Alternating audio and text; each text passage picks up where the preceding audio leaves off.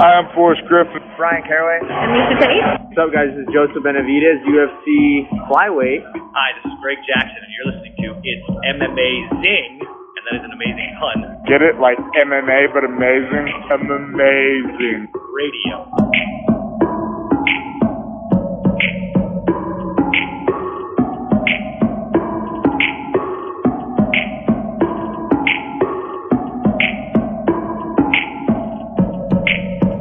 Welcome to It's Amazing Radio. I am your host, Dr. Law. With me, as always, DJ Mark. What's up? Also with me, Lavender Gooms. Hey, guys.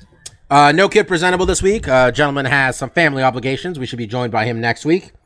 This week on the show, we're going to talk about this Jessica Cynthia Calvillo card, where Dana White did his thing where he shit on everybody for saying, you guys thought this card was going to suck. Look how good it is. We'll talk about that for about the 8 minutes it deserves. Then we'll talk about the fact that the UFC, I'm not sure if we talked about where Fight Island is last week. I think we speculated. You talked about Abu Dhabi. Well, being there. yeah, so we're going to talk a little bit more about that because the UFC's booked about 50 fights. And all the good fights, you're like, what happened to all the good fights? They're all happening in Abu Dhabi, apparently, where the local temperature during the day is about 108 degrees. That was the most concerning part. Yeah. We've done the song and dance before. So, yeah, we'll see how that goes. But we'll talk about all these great fights and just some brief thoughts on what we think about them. Notably, the UFC 251 pay-per-view, which has 3 title fights. And because God hates us all, it'll be 3 5-round decisions. I'm calling it now.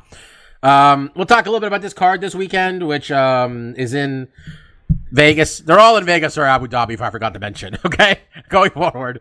Talk about Curtis Blades and Volkov in the main event. Talk about our guy Bobby Green on the prelims. A couple other fights, pretty interesting.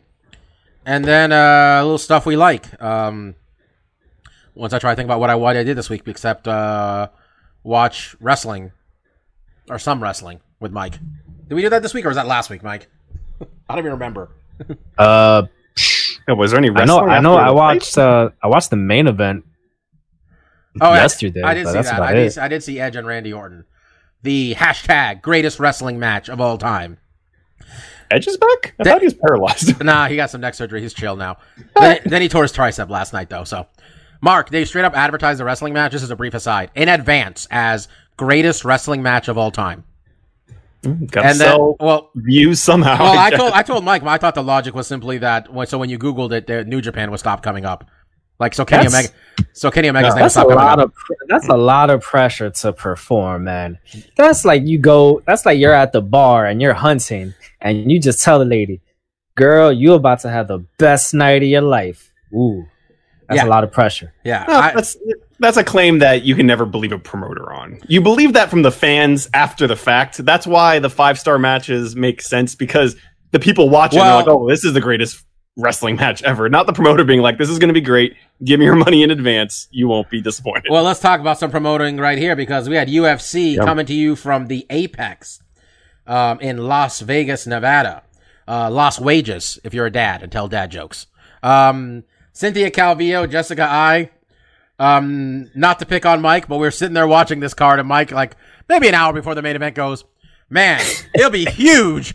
Just a huge win. Or I'm not sure if you said shocking, but you definitely said huge win if Cynthia Calvillo pulls this off against Jessica Ai. And I just said, I'm like, man, those are some strong words. I don't believe I said it would be shocking. I do believe I said it would be a huge win for Cynthia Calvillo. And then it's like somewhere in the second round where you're like, oh, okay, Cynthia's probably going to win this. And you're like, is Jessica Ai's takedown defense always this bad? And Mark, is Jessica Ai's takedown defense always this bad? I mean, I'm not going to spite her off too much, because Cynthia, she sold out to get those takedowns. Like, she put maximum effort into getting those takedowns, and they paid off. She did a great job. A couple of the entries, she had to, try multiple attempts to finish the takedowns, but she got it and ultimately won the match. And going into this, we didn't pick winners on this one the week previous. And when I was watching it with Christine, she kind of asked me, like, oh, who do you think's who's going to win this? And I picked Cynthia, probably with the same mindset that you did, Bobby, where I've never been super impressed with Jessica Ai, even with her climb to title contention and being the number 1 ranked. The skill set just never seemed sharp enough to really command and deserve that spot in my eyes. And she did good in that first round. She dictated the pace. She stood on the outside. That's where she's best at, is standing on the outside, utilizing her straight punches, which seem to be her best weapons. But she doesn't have the power. She doesn't have the technical ability to maintain the fight there. So once Cynthia, after the first round, said like, okay, I need to go for takedowns and get top control, and she started securing those positions, she really showed why she was such a promising upstart when she first came in. I think a lot of the shine has been kind of worn off. Couple poor performances, some weight. Lots of missing weight. I think that was a lot of it too. So, going up a division where hopefully the weight cut won't be an issue. She made weight. Jessica Eye did not in this fight. And she looked good.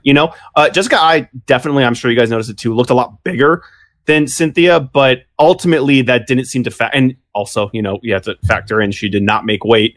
Technically by 0.2, Bobby, right? Like she was just 130, yeah. 126.2. Calvia said she was lying. Oh yeah. Yeah, I saw that too. Which, she basically says that her coach texted them before the fight saying that she was going to be like 3.5 pounds over. And then that she was only 0.2. And Cynthia pointed out, like, if you look at the tape when she's weighing in, I guess it's mandated. I'm not totally sure on this, but Cynthia said it, and I would assume she would know better than me, that like now if you do no clothes, got to get the curtain up, you have to have your hands above the curtain so you're not holding on to the towel, which we saw DC do that. I was going to say, if this isn't called the Cormier rule, I would be offended if I was DC. It should be. But didn't Korean Zombie, like a month ago or a couple months ago, he came out with like, oh, here's all the little tips that people use to cheat cutting weight, and that was one of them, was kind of to hold on the towel to kind of negate the scale from getting your full mass. So, it is what it is. Jessica didn't make weight. She lost the fight. Huge feather in the cap for Cynthia. I think Mike is right in that it is a big win. Maybe not in, me and Bobby's eyes. I think we both kind of thought Cynthia had the skill set to win here, but you have to remember, Jessica Eye was ranked number 1. Cynthia was the betting favorite by the time the fight started. Yeah, do you, Bobby, remember what she was ranked at in her previous weight class? 13, 12, 11, some shit like that. This is a big. You're fighting. Yeah, but it really tells you. I think. I don't want to pick on Jessica Eye so much. I don't want to pick on Jessica Eye too much. What we're really trying to say really was like that division. The gap between 1 and 2 is the biggest gap I've ever seen in any weight class ever.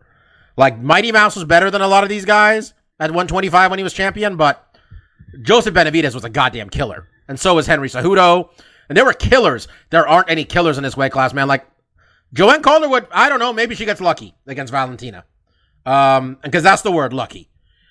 She is the most complete fighter in the weight class, and she's better pretty much everywhere than all of them. So, like, the gap between number 1, the champion, and number 2, I guess is Jessica Eye, is so vast. And now we're in a position, Mike, where if Cynthia Calvillo got a title shot next, everybody would be like, yeah, man, okay. Like, yeah, we're at that point in this division where it's really not so much, all right, who could actually challenge Shevchenko for this title, but just more like, all right, who's looked impressive, fighting against the also-rans in this division, and who's strung together 2 or 3 victories in a row. It's at that point with the 125 division, and it's still relatively a new division. So, let's give it some time. Do you think the fact that they got a champion that is as dominant as she is, where she's only got her only losses, and I'm not sure, definitely in the UFC, her only losses are to the greatest female fighter ever, and both of the fights were extremely close. Talking about Nunes and Shevchenko. Do you think that hurts the fact that we would have, do you think we'd have more people at 135 going down and 115 going up?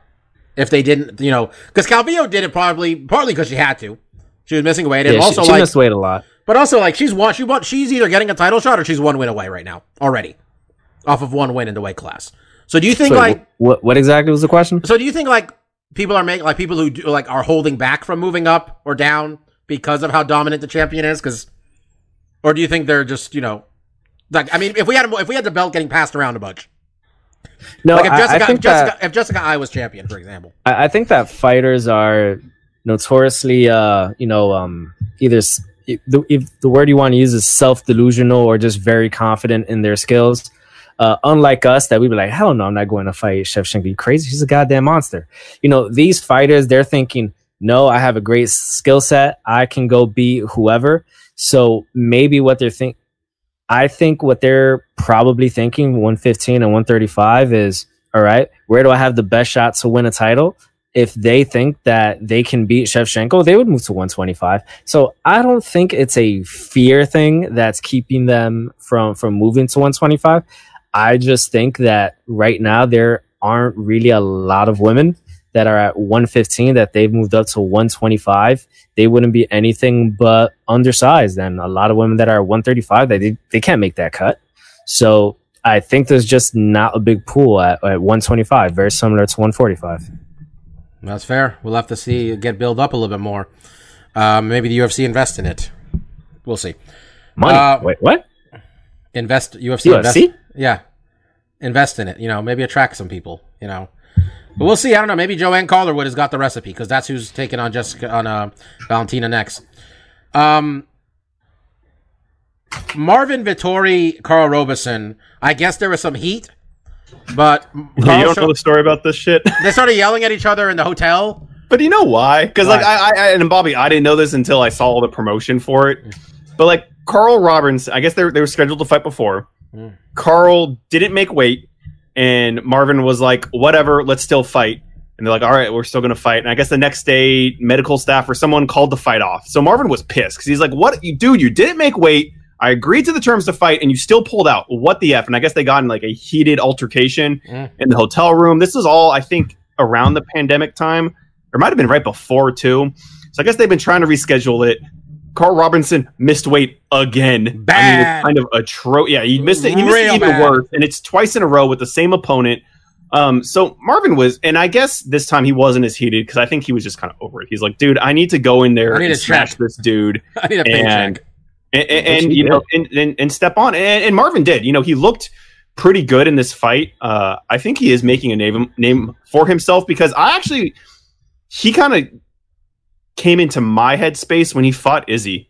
Yeah. Because he fought Izzy, he went the decision, and he beat Izzy in that third round. Because Izzy was tired, and Marvin had enough steam to kind of out-wrestle him in that round. So that's kind of a feather in his cap. And, he utilized good wrestling and submissions here. Carl Robertson is a great kickboxer. He's very dangerous on his feet. Marvin's not shy there. They traded, but, eventually when he got him to the ground, he was just all over him and finished him fairly quickly. You got 3 wins in a row for the man off of losing to Izzy. So, good call by him. He's only 26 years old, too. So we'll see. I thought Andre Fili looked pretty good when he took on Charles Jourdain. Much of the fight, Mike was just happy about Charles Jourdain's nickname and all that, all the things surrounding Air Jourdain. It wasn't that I was happy about it. Like I told you on Saturday, I was just 5 seconds behind with everything Jourdain was doing because at first I thought Air Jourdain, when I said his name, it was like Air Jourdain. That's a stupid nickname. And then I realized, it sounds like Air Jordan. That's actually pretty clever. He had some other shit too, like wings or something tattooed. Or something. On the back of his neck, I saw it and I realized that was the Japanese character for wind, and I pointed that out to you, like, oh look, he has a wind on the back of his neck. I'm like, oh shit, and his nickname is Air. Oh, I see what he did. This guy's got real commitment to the bit, Mark. Basically, he's real commitment to the gimmick. Appreciate that. Andre Fili's been in the UFC for a while now. I thought he looked pretty good. I didn't think it was a split situation. I thought he won it. But it was a good fight. He's kind of inconsistent, but he's won 3 or 4 now. I don't know, man. It's kind of like he's like one of the only guys at Team Alpha Male that didn't show up and had some background or something. Like his background was, wayward youth. That is, he kind of just got his shit together and became a fighter, And not to disparage him, but I think it kind of shows, especially with Alpha Male, he doesn't have that wrestling pedigree that we usually see out of that camp. And honestly, his fight style is kind of not like how a lot of the other guys in the camp fight. I mean, we often joke, like, what are those Alpha Male guys got? The big overhand right and guillotine chokes. But this whole fight was like slinging shins. Both these guys just throwing head kicks, pretty much nonstop throughout the fight. And he did good there. He won the fight. This was another win, like you said. When he put pressure, I thought when he was putting pressure on, he looked really good. That was when he looked best, I thought, in the fight, too. Yeah, and Jourdain, had some heat on him, too, because I think he just beat, was it Duho? Didn't he beat Duho? I think you're right. I think that's who he beat, yeah. Yeah, so, I mean, he definitely had some heat on him, and this was a big win for Andre. There was 3 fights that lasted about a minute, less than a minute each, that started off this fight card.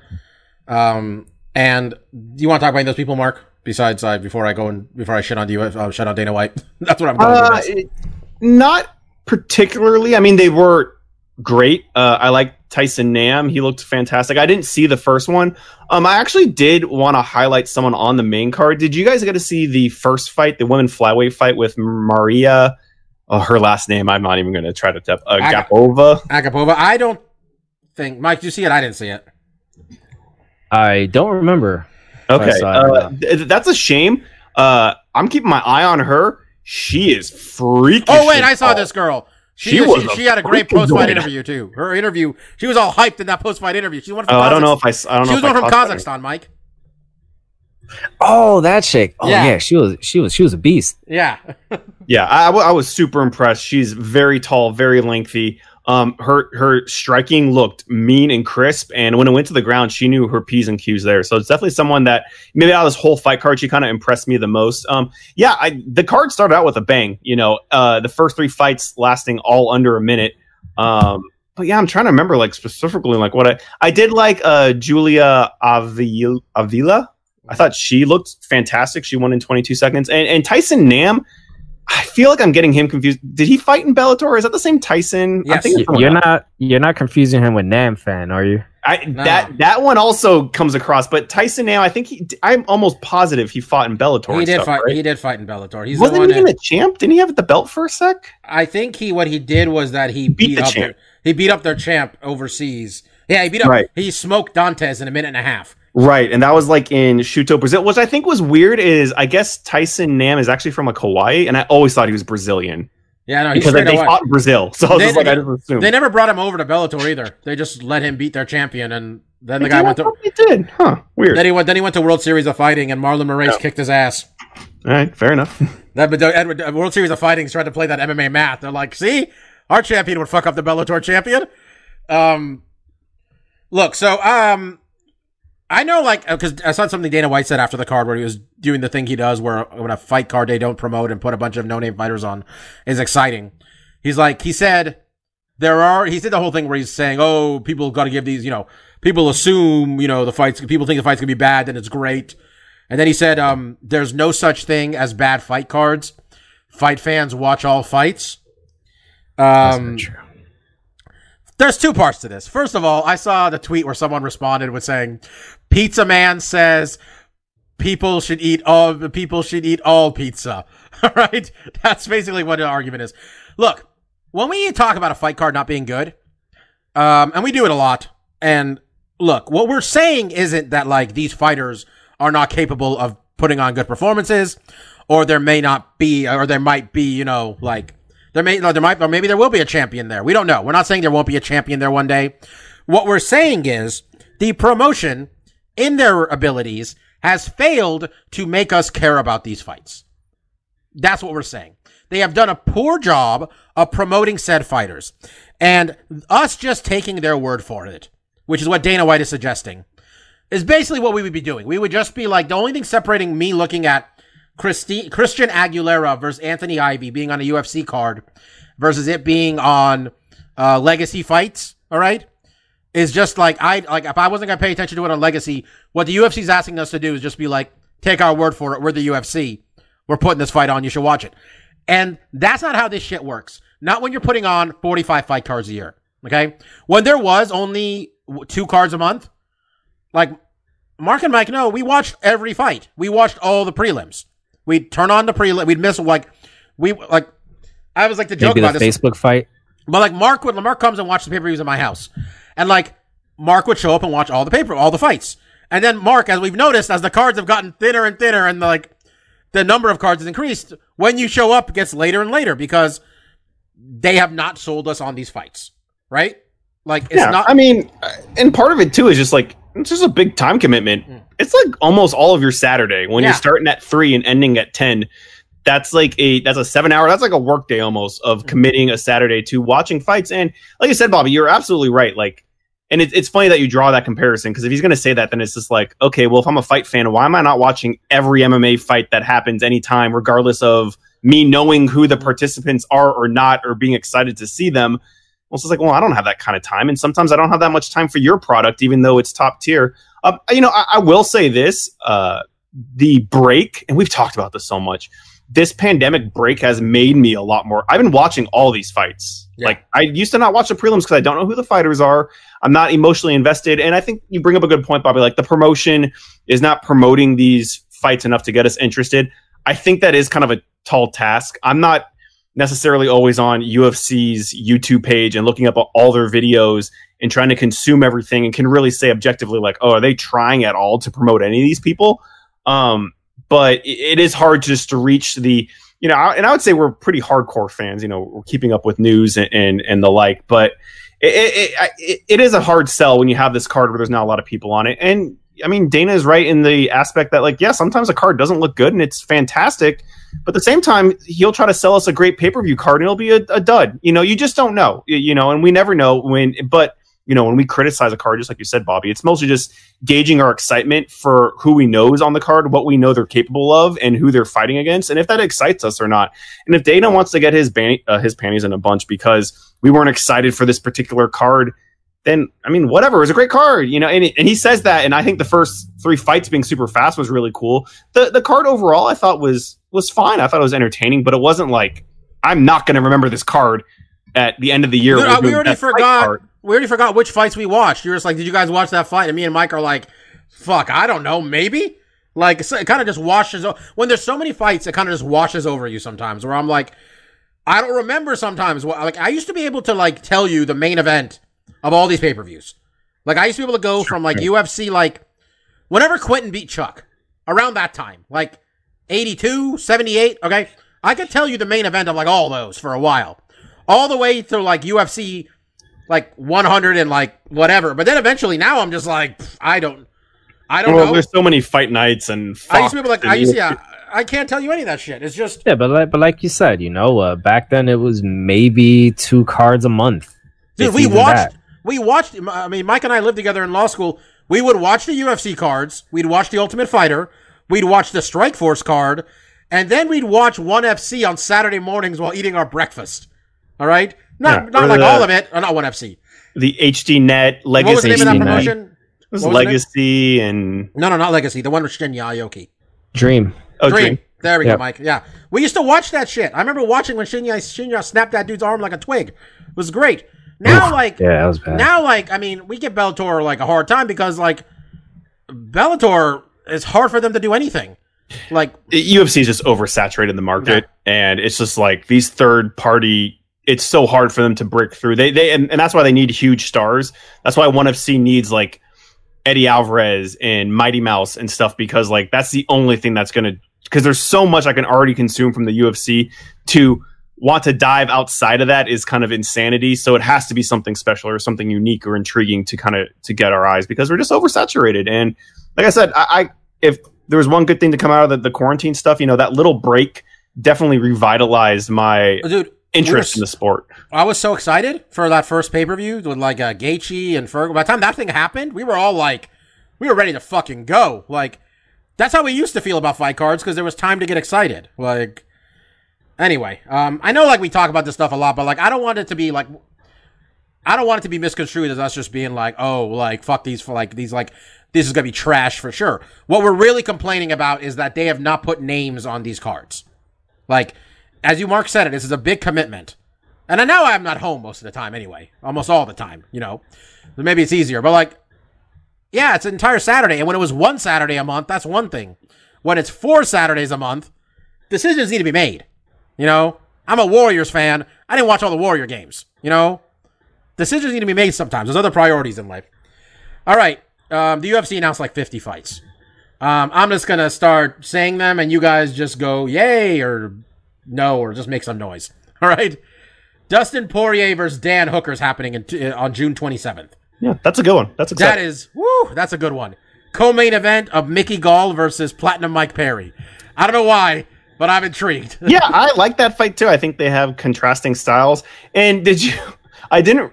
I'm so bad because I only read fucking headlines. But I saw some headline where it just said Mike Perry's girlfriend is his new manager. I didn't see what the end of it was. Does he just love getting his women like involved in his fight career? That's what I was thinking too, Mike. I thought it's the same girl, the Platinum no, Princess. that's a different girl. No, they broke up. She got kicked out of the corner, and I don't know what this new girlfriend does, but she's somehow involved in his career somehow. Because I just read the headline, but it cut off when she's like, he is his new cut off, and I was like, I'm gonna get the manager because it can't be like striking coach, right? Mike Perry doesn't have boring fights at all. I like him for that, but he's got a lot of losses, man.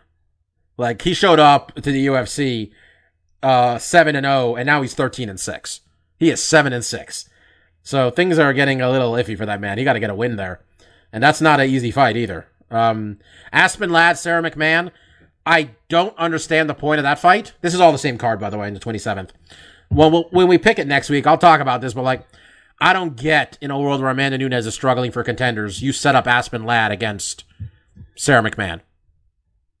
You know, with the fear of Ladd potentially losing, right? And you lose a contender because McMahon just doesn't have that momentum behind her, right? I think she won one or two fights. Didn't she have a kid? Didn't that happen too? I know she had. I don't know. I think she had I know she at least had a bad skid. Okay, so right? She came back from having the kid, and then she beat Lena Landsberg in January. I mean, I guess she lost to Ronda a long time ago. Why are you assuming that Aspen Ladd is going to lose to McMahon? Like, McMahon hasn't been a world beater. It's a type of fight also where, like, even if Aspen Ladd's going to win, it's hard for her to look good doing it. You know, they don't need her to look good, man. They just need her to win. They just need a body at this point. Yes. I don't like that for my girl Aspen. I know you love her Instagram account. She has lovely dogs. It's a great Instagram account. Get your minds out of the gutter, people. Yeah, exactly. This pay-per-view on July 12th, which there's going to be a 2-week gap here, Mark, which gives us ample time to get excited for this. I don't necessarily agree with what's the main event here, but just listen to this card. Main event, Kamaru Usman, Gilbert Burns for the welterweight championship. Not Leon Edwards, probably because Leon Edwards can't necessarily fly anywhere comfortably. And not Jorge Masvidal because he's decided he would like to get paid reasonably. Co-main event, Alexander Volkanovski versus Max Holloway. Third title fight for the vacant bantamweight championship of the world. Peter Yan, Jose Aldo. You got it. Sorry. My T-Mobile went down earlier today, and I'm just getting all the text messages I should have gotten 7 hours ago. Jessica Andrade, Rose Namajunas. We're going to run this one back. And I'm going to pick a girl to win who got powerbombed in the first fight. So that's going to be interesting. But who was winning the fight up until she got powerbombed? Yeah, man, but that's a lot. Like, you were winning before you got knocked unconscious. It's always a rough, it's always a rough, thing to explain. It's a tough needle to thread. Amanda Rivas, Paige Van Zandt is on the main card. I'm surprised Frankie Edgar and Pedro Munoz isn't on the main card, but that is a sick fight too.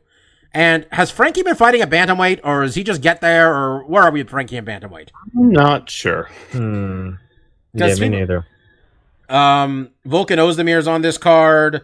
Makwan Amirkhani's on this card. This thing's deep, man. This is what a pay-per-view looks like. Though 3 title fights. And I'm just saying Kamaru going to decision. Volkanovski and Holloway already went to decision once. I've seen Jose Aldo go to decision many times. Mike's gonna have to drink some coffee before this considering they're having champs that are retiring and also having champs that don't want to fight for them. I don't know why they're packing one card with 3 title fights. Seems they need people to pay for reckless. This. Well, we know they don't have any planning.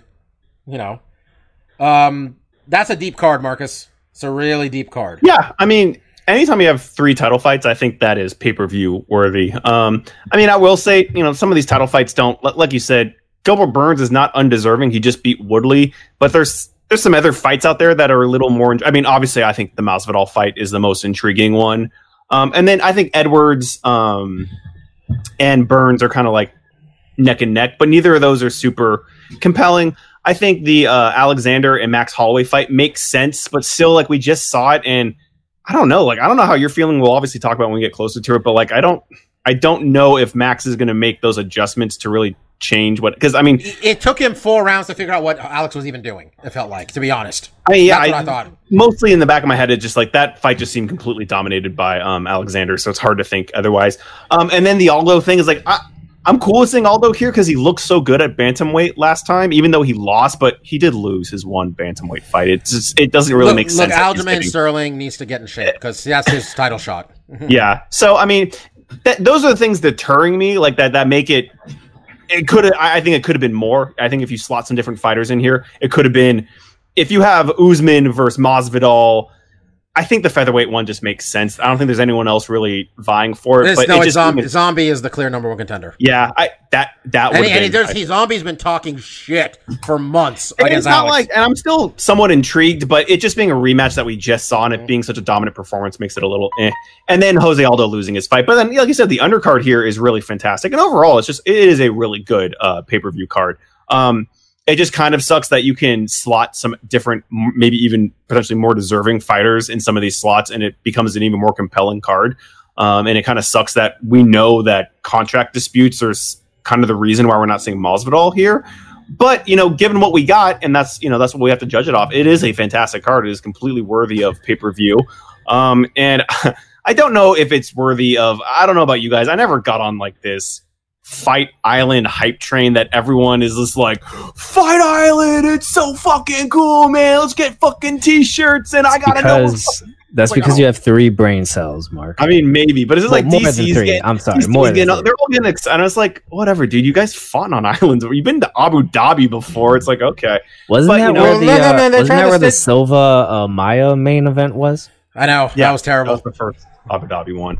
I mean, it's a little kitschy thing. They sold it as some Kumite shit, man. You said it yourself. Yeah, but it's just like, it just... Well, now the fighters want money, and all of a sudden the Fight Island's like, oh, we're not really that expensive. We're renting this island. We didn't buy the island. I think Fight Island would have been a lot cooler, not if it was in, Abu Dhabi, but if it was straight up like on some remote fucking coast, like 60 miles away from civilization, and like they gotta like beat the natives back with like sticks and and guns and build the octagon and like some Mike, if the octagon was like on the beach and we were getting the island aesthetic, then I'd be like, okay, that's how they sold it. They were gonna put it on the beach, is what they said. Yeah, but they literally sold T-shirts saying that. But they just built an arena for it. So it's just gonna look like every other empty arena at the end of the day. So it's just like, all right, I just whatever. want to point out right now it is 6 a.m. on Yaz Island. It is 90 degrees, and that's to be concerning. I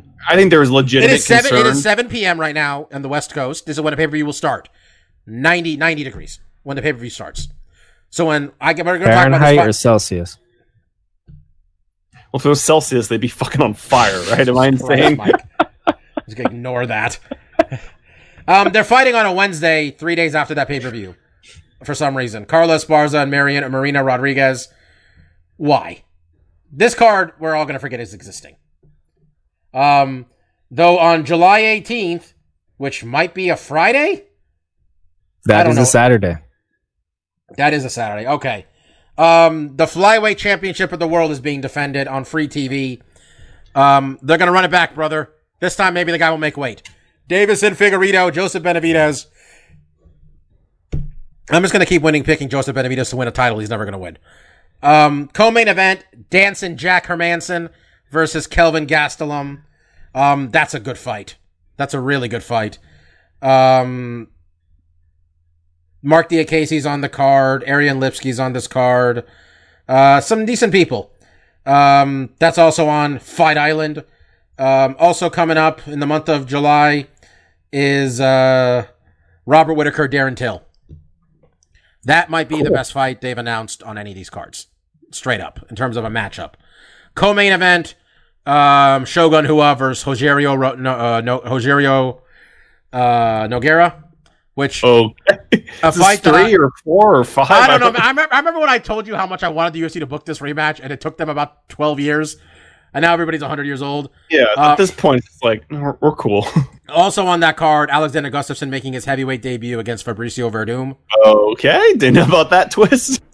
Yeah. This is all in July, man. July is gonna be wild.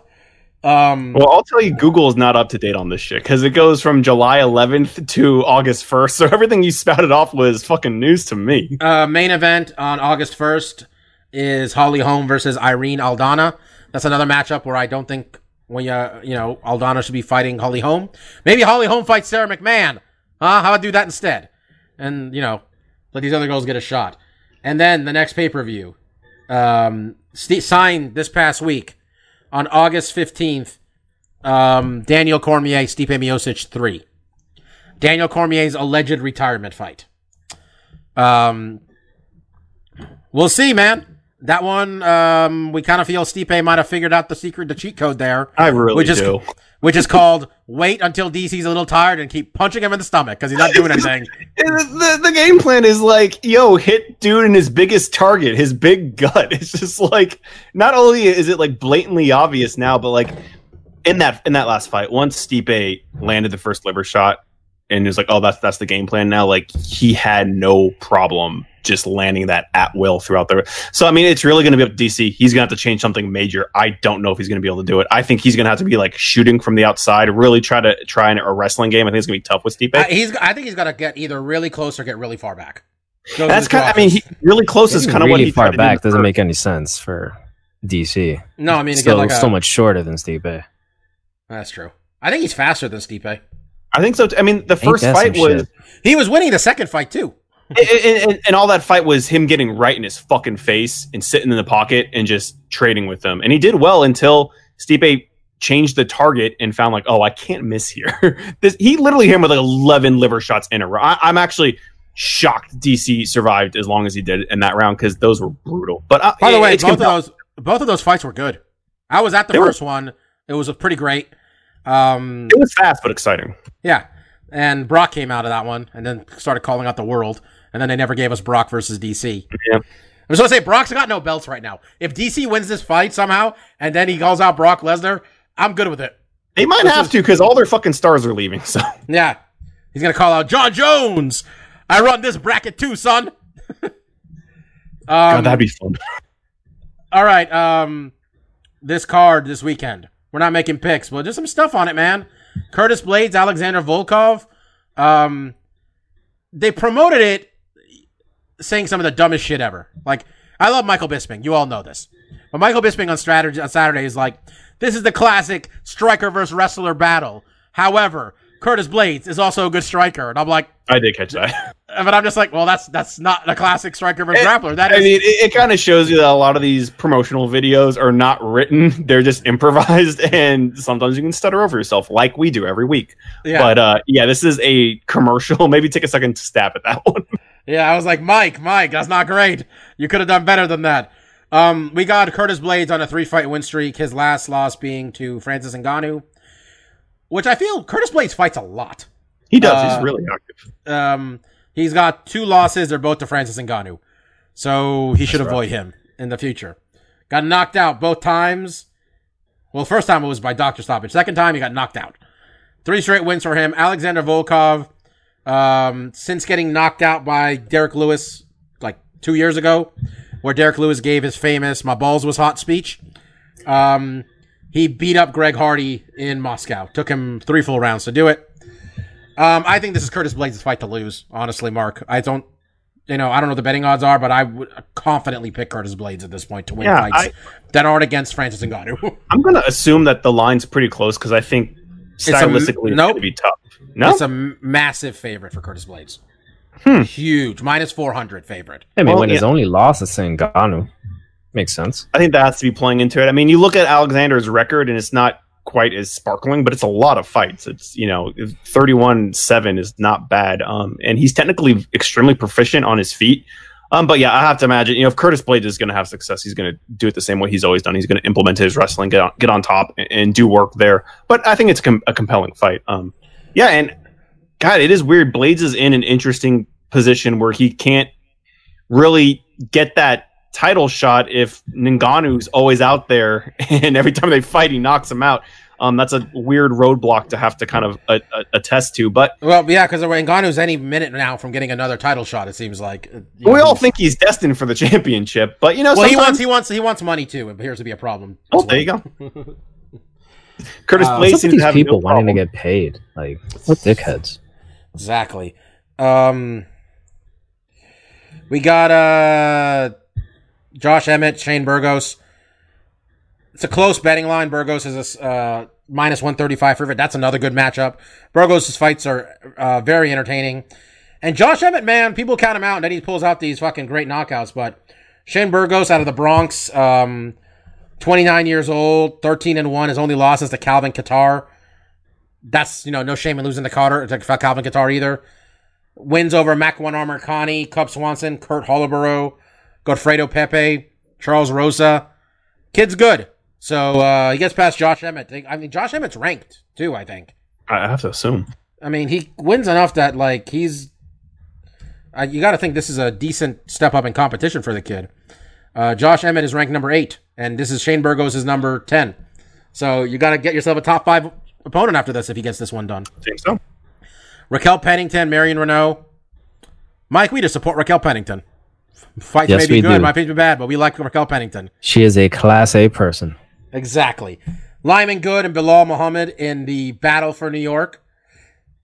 Okay, Bilal Muhammad's from Chicago. Never mind. I take it back. The battle of deep dish versus New York There you style go. The pizza. pizzas. The No, I pizzas are think you fucking- mean the battle between pizza and whatever they serve in Chicago. Oh, they were the hot dogs. They both got hot dogs, right? Yeah, Lasagna. The battle between pizza and a lasagna where the marinara sauce is on top of the cheese. Look, you can call it whatever you want. It tastes good too. All right. People in New York get real sensitive with the pizza thing. If we just call it something else, will it make you feel better? Yeah. It's like we have a friend who was complaining about this pizza, and I just said, let's just call it flatbread, huh? What do you think? No. He's just a pizza snob. Yeah. All right. He Gave us shit because we said that pineapple on the pizza is good. By the way, if you're in the Chicago area, the official recommendation of It's Amazing Radio is Pequod's deep dish pizza. It's very good. And then Jim Miller taking on a guy named Roosevelt Roberts at 160 pounds. Clay Guida versus Bobby Green. We got Courtney Casey under the card. We got Frank Camacho under the card. We got our girl Roxanne Modafferi taking on Lauren Murphy. This thing's deep, man. Yeah, A lot Torres of is on there too. Tisha Torres? Yeah. Yeah, Tisha Wow, Torres on the prelims. on there too, on the prelims. This is not bad. Yeah, girl Roxanne's on the card. Yep. The WWE, by the way, has fans going to some of their shows now and having them sign waivers, which is the most Florida thing that's ever fucking happened, by the way. Just want to point that out. So let's see if the UFC gets on board with this plan eventually. This is not bad. Dana did say that he's not doing half stadiums. He's like, look, we're doing full stadiums. Everyone gets sick or nothing at all. That also seems to be the case moving forward with a lot of places. It's not just Florida. I saw that I think some of the colleges that are starting to gear up now for I guess summer football or whatever, they're having those students sign waivers as well. And our president also for the rally that's going to happen, I think next week in Oklahoma, he is having potential ralliers sign waivers as well that they won't hold the Trump for president campaign liable if they catch corona. Guys, like, let's just wait. Everybody, we can make it. Just don't go to these things. Oh, we're gonna get to our stuff we like, and it is gonna refer to Nimrods. I'm just gonna say corona. this.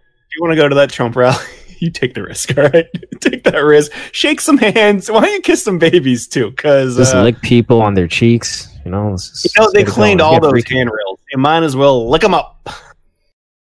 All right. Let's do stuff we like. But first off, Mike, I just found something I like quite a bit.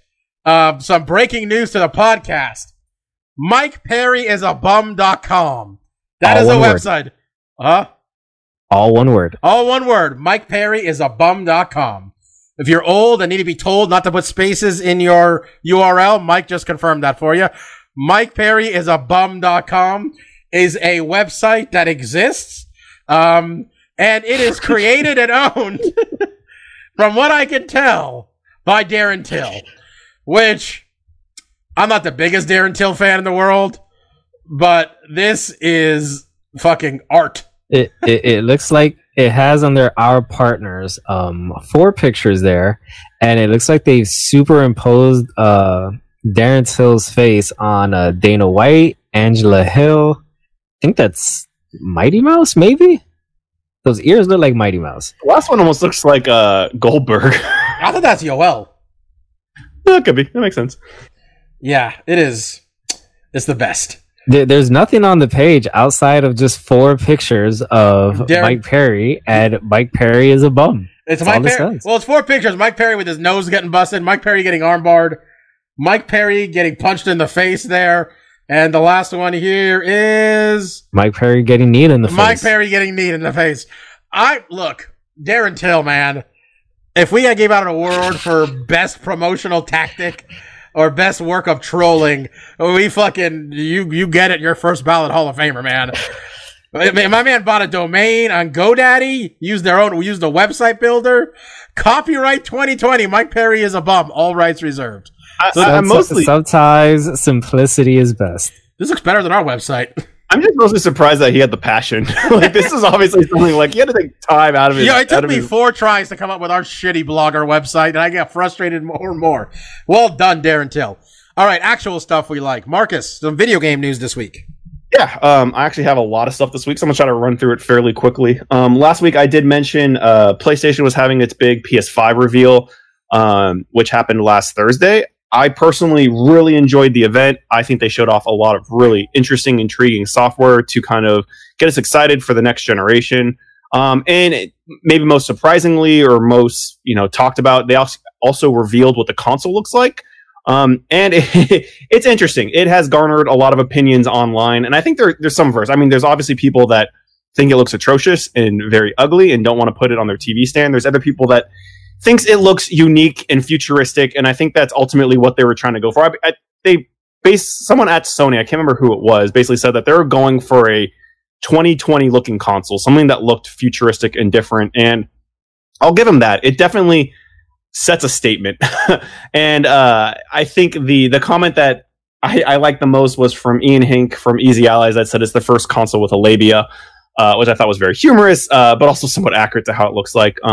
Overall, I've if you listen to me rant about video games, I've been a big Sony fan. I really like the stuff their first party produces. I love the software that they've put on all of the generations of console they've done. I am excited for the PS5. I think the console looks interesting. I'm interested to see how it's going to actually fit in my TV cabinet, if it can at all, and actually feel like this controller with the haptic controls. But even outside of the PS5 event, there was also more stuff going on over the weekend. There was the Guerrilla Collective, which was a bunch of indie developers showing their games. There's also the PC Gaming Show, which every year has just gotten better and better. And this was easily the best year they've had, not just on the quality of their announcements and what they showed, but also just running the show, being humorous, landing jokes, it just being a fun thing to watch for a couple hours. I think they really nailed it out of the park. And there's more to come throughout the next coming weeks and honestly months. There's going to be smaller little events showcasing stuff. Basically in the lapse of E3, which didn't happen this year because of COVID. And honestly, leading up to it was seeming very shaky. The ESA who runs it has done a horrible job this past year trying to rectify huge mistakes they made about leaking information from the press, leaking promotional, basically like PowerPoints talking about how they were trying to revitalize E3 and make it more of a streamer event and making people have the what's that stupid abbreviation when the fear of missing out? What's that crap called? FOMO.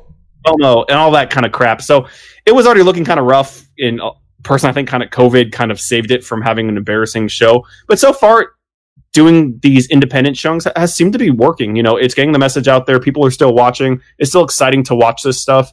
And like I said, there's still more to come. They're going to show Cyberpunk and Avengers in the coming weeks. So that's really exciting. Outside of video game, which there's been a ton of stuff to get excited about, I have also started and completed watching Fleabag. I don't think any of you guys have started watching that one yet, if I'm mistaken. Heard good things, though.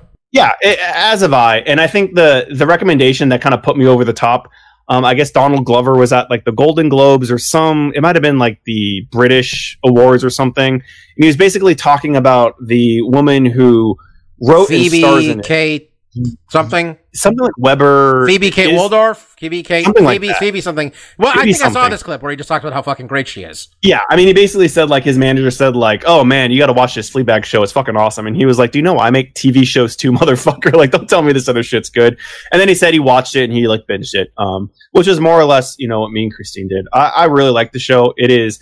I think if you liked watching The Office and one of your favorite parts was Jim looking at the camera, oh boy, are you going to get your fucking fill in this one. This show is a lot about breaking the fourth wall and having that kind of narrative voice just talk to you directly about what's going on in any given scene.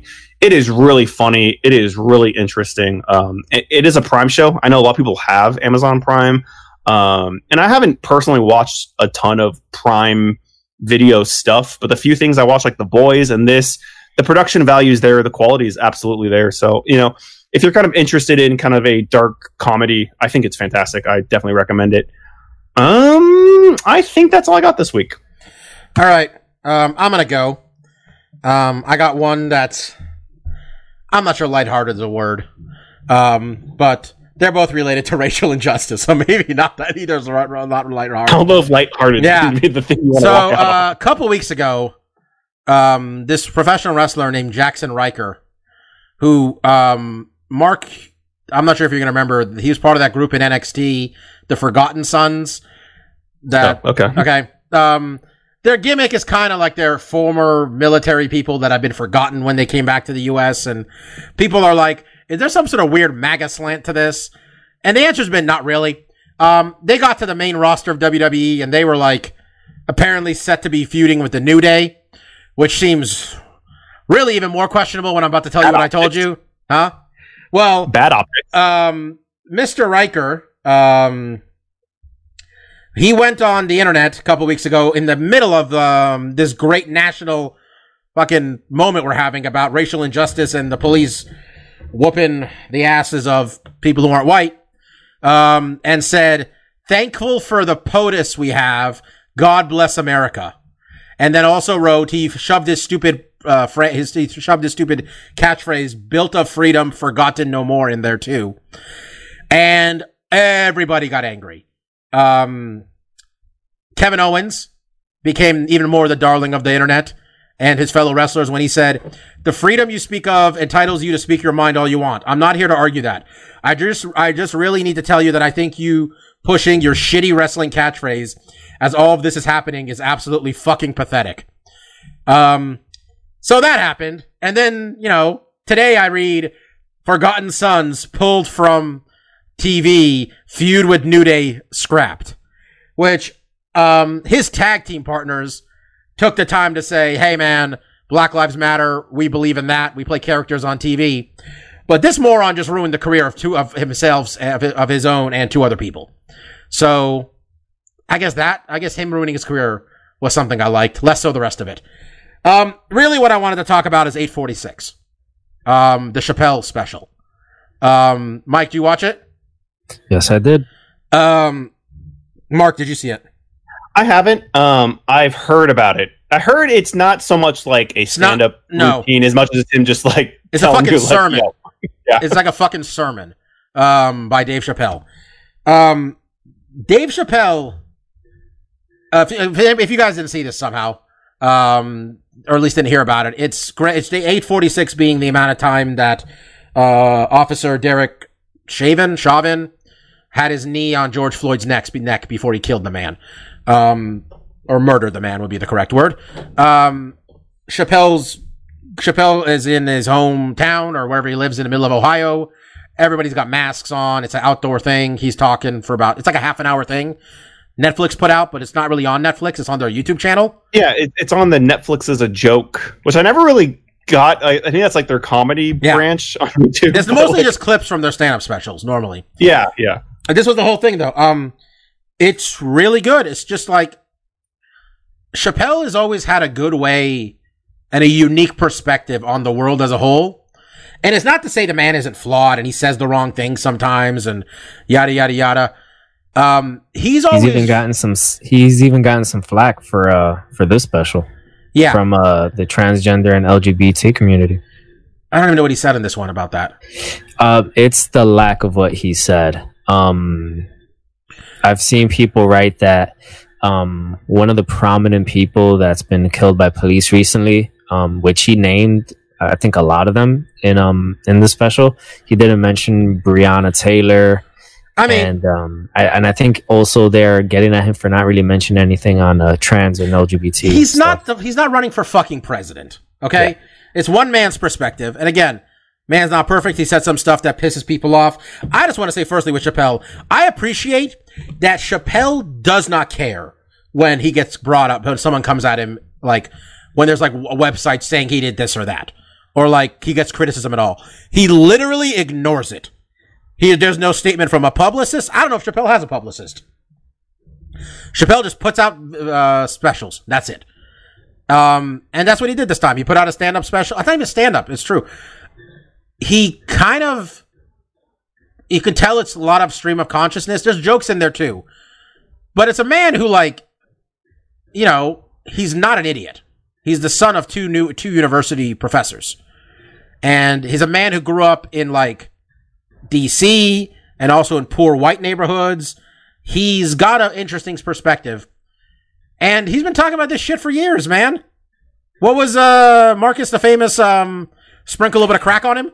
No, I thought it was just when he does like the white person voice, and he's like, Julie, have you read this? I guess they're beating black people like pancake. I can't remember what the joke. Yeah, I know. Those were like, it's like, sorry, officer, I did not know I couldn't do that. No, I mean that was great. Well, he went after a lot of people. He talked about like the guy on CNN was like, why aren't celebrities saying more stuff? And Chappelle quoted himself. He's like, does anybody give a shit what Ja Rule thinks right now? Which is me making a point, man. He's like, he says, what's happening can happen without the voices of celebrities. It's hard to describe what exactly this was, Mike. I mean, I'm doing a poor job here, but you definitely can't we're calling it a comedy special, but like you said, this was more a stream of consciousness with him, things he wanted to get off his chest. It's like a he threw like monologue. 2 jokes in there, but it wasn't meant to be like a comedy special. I honestly just think that he wanted to get on stage and get some of his thoughts out.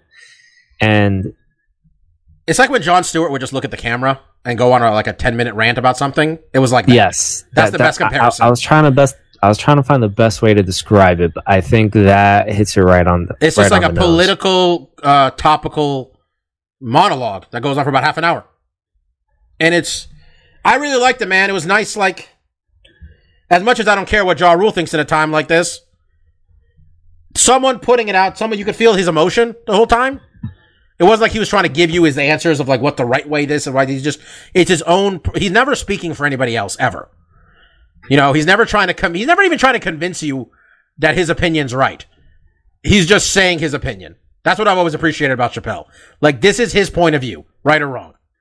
And it was interesting. I don't know. I think it's really worth checking out. I thought it was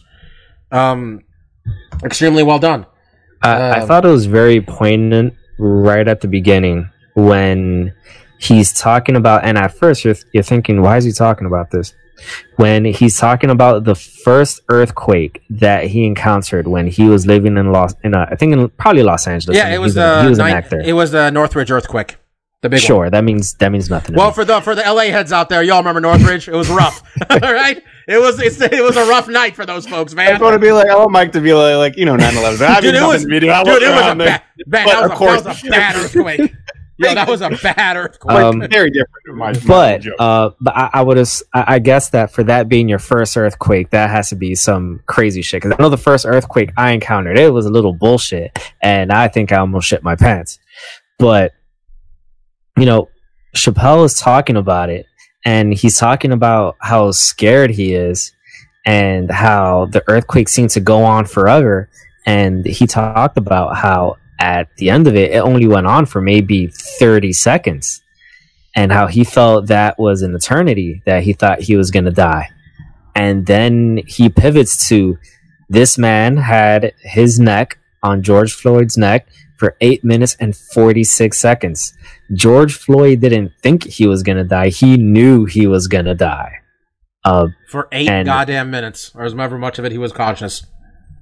And that was that part hit me really hard, and it was right at the beginning of the 45-minute special or so. Yeah, Just, not to get on our soapbox, but I appreciate that the last month has been the police confirming pretty much everything everybody's saying about them. So people out here protesting police brutality, and police were like, let me show you brutality. And a lot of that's been happening. So, and have you guys heard about because I thought it was interesting. I didn't hear about this concept until somewhat recently. The propaganda, they call it. Remember when all the protests first started, and we would see these pictures of the cops kneeling, right? Like they'd be holding the line, but like, oh, we're with you on this one. And then later that night they're beating up the protesters, right? And it's just like that's nothing new. No, Mark. That's a tale as old as time. That's been the. I never heard of propaganda. Well, here's the thing, man. Mark, On Reddit, have you ever seen? Sorry to interrupt you, Bobby, but Mark, have you ever seen on Facebook any videos of like cops hooping with there it is. some local black Michael's kids? going exactly where I was going. Oh, okay. Yeah. I mean, that is a prime example of propaganda. Whenever there's a news story, the Reddit always talk. Whenever there's a Reddit, you see a headline on Reddit about the cops whooping some poor minority's ass. Yeah, they have some video to get out in front. There'll be another video where a cop bought groceries for some old lady who called the police because she was hungry or something. That's the logic is. It's like that. Anytime there's negative press, there's a concerted effort to make positive press about the police. Right. So that's look, man. Everybody's recording everything. Everybody's recording everything, and you're getting some wonderful shots of police intentionally running into people and claiming police brutality. You're getting the police of Sacramento doing a jumping Liu Kang kick to the back of a guy with his hands up. You got the police in Atlanta. I don't mean to laugh, but police in Atlanta killing that guy who was in his car unarmed in Atlanta, or he was in Atlanta. He was at the drive-through place or whatever. I don't know the full story for that one, but I've read reports that like did he take one of the cops' taser and then try running away? I don't remember exactly. Oh, look, he had no weapon, and then they shot him at the end of it. He died from homicide, and he got shot in the back. He was running away when they shot him in the back. Yes. Yeah. By the way, reading today, the NFL commissioners encouraging teams to sign Kaepernick. Man, we all remember the last 3 years. I really hope that Kaepernick got a good payout because that's it.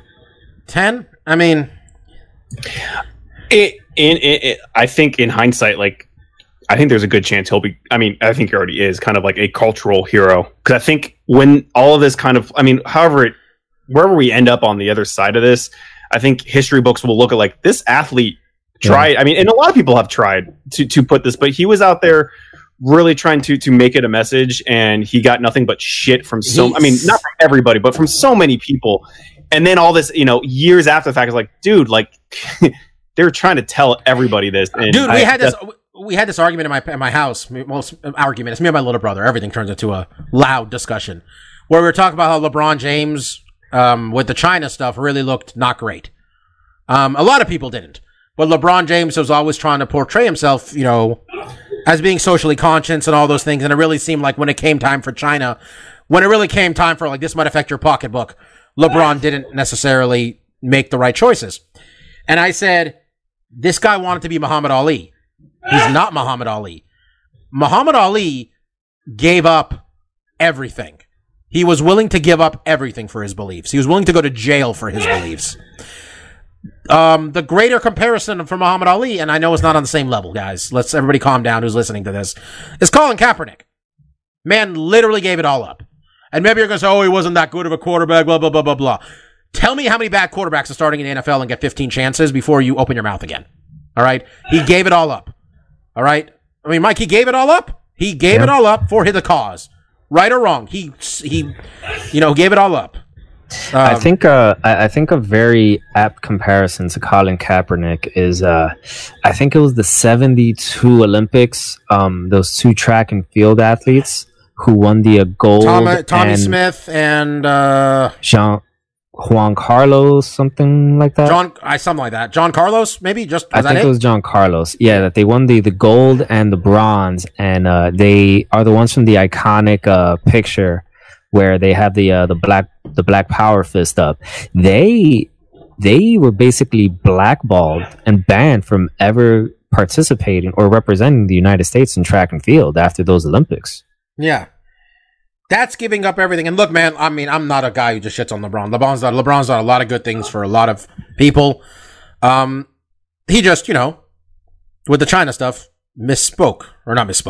showed that he's not really willing to go as far as he would. You see people's true colors. I mean, not everybody, and it's not all black and white. Like, there's certain issues where he was better on than others. Fucking Michael Jordan didn't do anything for anybody for the longest time. Wouldn't say shit because Republicans buy sneakers too. His logic was always, he says, I'm not in a position. He says, I don't know enough about any of these things to give my opinion like this. That's one way of looking at things. But Kaepernick, man, I don't know how we went down this rabbit hole, but whatever. Kaepernick, man, really, I mean, I love Colin Kaepernick. I liked him when he was playing for us. I think the world of him now. And the NFL commissioner can kiss my ass. It's really easy to try to do the right thing now. You know what? It's hard to do the right thing when you actually have to give something up. And also, you should just watch a documentary about NFL and concussions and realize this motherfucker had a hand in all that stuff too. Anyway, Mike, you got anything positive? Because I've just took stuff we like into a weird negative place. I do not have anything positive because the stuff I like this week is not really anything I like. It's people I hate. All right. This is a salty ass podcast. Sometimes you love to hate. I am in New York City, the epicenter of corona outbreak. I know you guys haven't had it nearly as bad as we have, but you guys have had to quarantine a fair amount, a lot, just like we have over here. So much like you guys, and much like the millions of people that live here in New York State, in New York City, I've been spending the last 3 months at this point basically being inside. When I go outside, wearing shitty masks, breathing in my own hot ass breath, not going and being able to see, friends and family, and generally being able to live a life. And now that we're starting to get a few of our little liberties back, some of the stores are opening and, you can go out and do little things. People are taking that inch and taking a fucking mile. I didn't send it to you, Mark, on Friday. I sent it to Bobby, but I'm pretty sure it's gotten over to you guys in your news, where here in New York City, it seems every street corner, if there's a bar and they're serving like to-go drinks on Friday and Saturday and Thursday to a fair amount as well. Last weekend and the weekend before, a bunch of idiots just congregating outside, about at least 30 deep, all within close proximity to each other, none of them with face masks on, just having a grand old time, right? I didn't spend the last 3 months living like a goddamn hermit in my room so that there can be a spike because you're being an idiot. Sorry, I don't have anything I like this week. I think that'll like. New season of 13 Reasons Why is back. I haven't seen it yet, but I'm pretty sure it's awesome. Yeah, the show about suicide is a thing Mike likes. Shit. It gives them hope. It gives them hope in these days. It's like it hasn't been about suicide since season 1.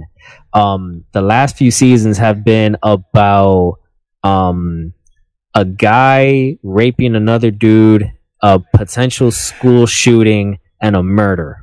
Yeah, man, I'm good. I'm good. Reality's rough enough. Yeah, those clips, man, guys, wear a fucking mask. It's not that hard. Cover your face with a t-shirt when I walk by. How about that? Make an effort. A little bit of an effort. A little bit. Not a lot. It's a little bit.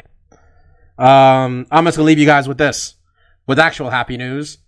I have a sourdough starter. His name is Carl. He is 1 day old. I gotta feed Carl at the end of this podcast. and he feeds you. And one day he will.